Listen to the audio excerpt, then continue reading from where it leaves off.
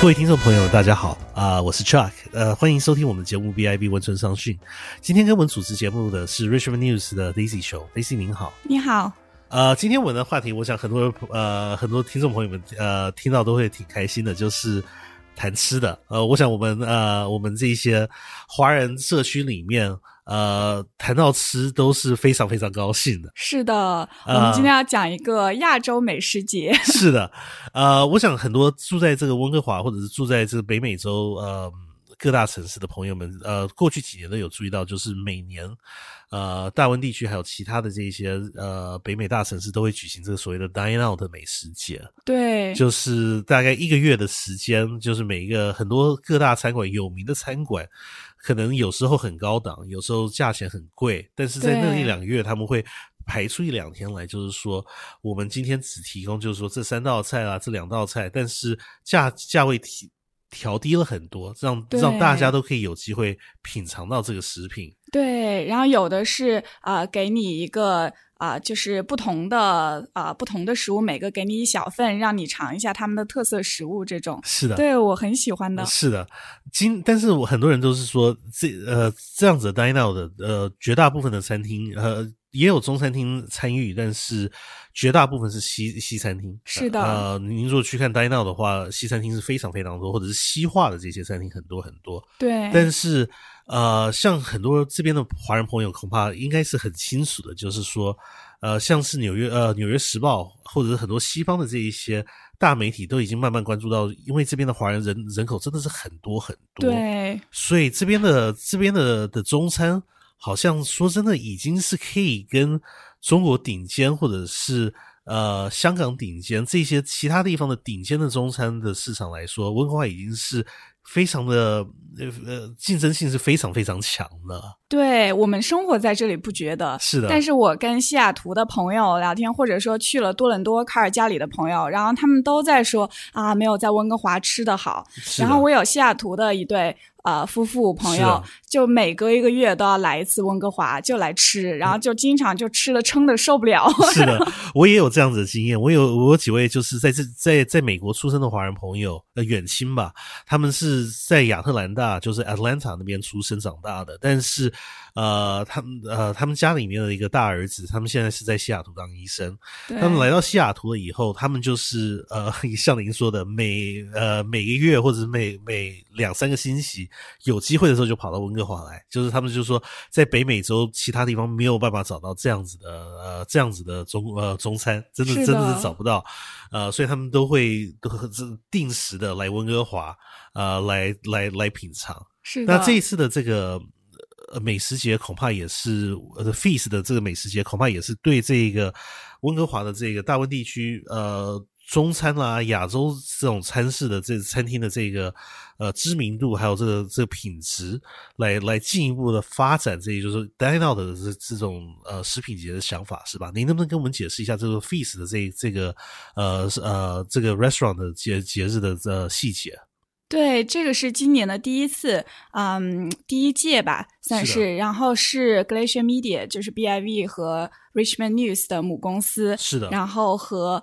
一个 PR 公司叫 Hamasaki One 他们一起合作的。然后他的主要的就是主导者其实是我的老板，然后他是有香港的就是移民的背景的，很早的时候从香港过来，然后他就觉得这边有 Dine Out 什么的，然后像温哥华，然后列治文这些城市都有很多很多就是非常优质的亚洲美食，但是感觉他们的 profile 就是知名度或者他们的就是怎么说，大家对他们的一些看法什么，就是跟他们的品质是不相符的。然后他是想通过这个美食节，就是让更多的人了解这边的亚洲的美食吧，就是希望可能在亚裔中间，然后推广其他的不同的国家的食物，然后在非亚裔里面就是来 promote 亚洲食物，然后一些很好的餐馆呀这种。然后他就提到说他的一些可能就是非华裔的朋友啊什么的，他们就不大去中餐馆，是因为担心去了之后不知道点什么。然后像这个的话，他们就会给他们一个 package， 然后相当于帮助他们来了解这些食物。是的，这个 Feast 的这个美食节，跟这个 Dine Out 的有构想有一点类似，但是像您说的，有一点应该也有一点不同的地方，因为我们去 Dine Out 的时候，绝大部分因为是西餐厅，所以他们都是点的时候都是单人点的，就是说你一个人，你看一个人菜单，那餐厅就是说你一个人吃，你可以选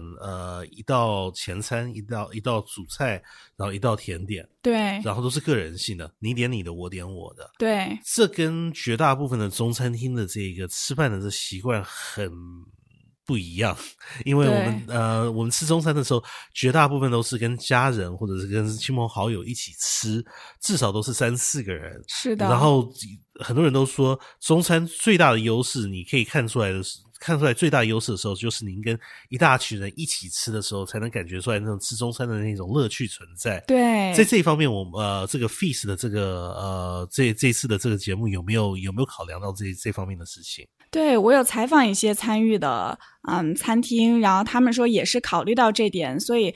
有不少餐厅他们是不是说每个人一份这样，而是说他们有2人餐、4人餐、6人餐、8人餐，然后就根据你去的人数，然后给你不同的就是一个package 的食物这样，然后大家也是可以一起吃。是的，那当然是最好，因为像我们刚才提到过的，这个中餐真的是跟朋友们一起吃，因为都是大盘，大家一起分享的。对，这跟西餐就是说一人一盘的这种想法，真是完全不一样。对，所以真的人是越多，吃的是越高兴。对，而且我觉得这个就是除了说它可以给不了解亚洲食物的朋友来提供一个相当于一个向导外，还有就是给一些比较小的群体，像我，如果说我只跟1-2个朋友去吃的话，他一盘菜都很大，然后我们就点不了很多菜，可能就2盘菜这样，然后我就总觉得吃的就是不够过瘾。是的。然后如果这个的话，它可以根据你的就是人数，如果说你是一个小群的话，它会给你小一点的那个量，但是多一些的种类，就我觉得这个还挺好的。是的，就是说在这一方面各餐厅都有考量到，就是说不同的这一些食客他们的个人的用餐习惯啦，或者是对中餐的这个熟悉的程度，对，他们都会为个人的这个喜好来调整他们的服务啊，他们的菜色。对，而且就说实话，很多华裔外的群体，他们吃饭其实不像我们就喜欢一大群人一起去吃什么的，他们可能就2-3个人。是的，就是这个也是有考虑到他们的饮食习惯。是的，所以这次的节目，这样子的设计就是说，不管你的吃饭习惯，您是对中餐熟不熟悉，喜不喜欢跟很多人一起吃，或者是只喜欢跟一两位亲朋好友一起去吃，对，不管你的习惯是怎么样，他们都有服务，就是说可以来安排到，就是说适合他们的这个胃口的东西。对，然后这次大概有就是20家左右的餐厅参加，然后其中就不仅是华人的餐厅，还有就华人餐厅也包括上海菜啊、粤菜啊不同的种类，然后还有阿富汗的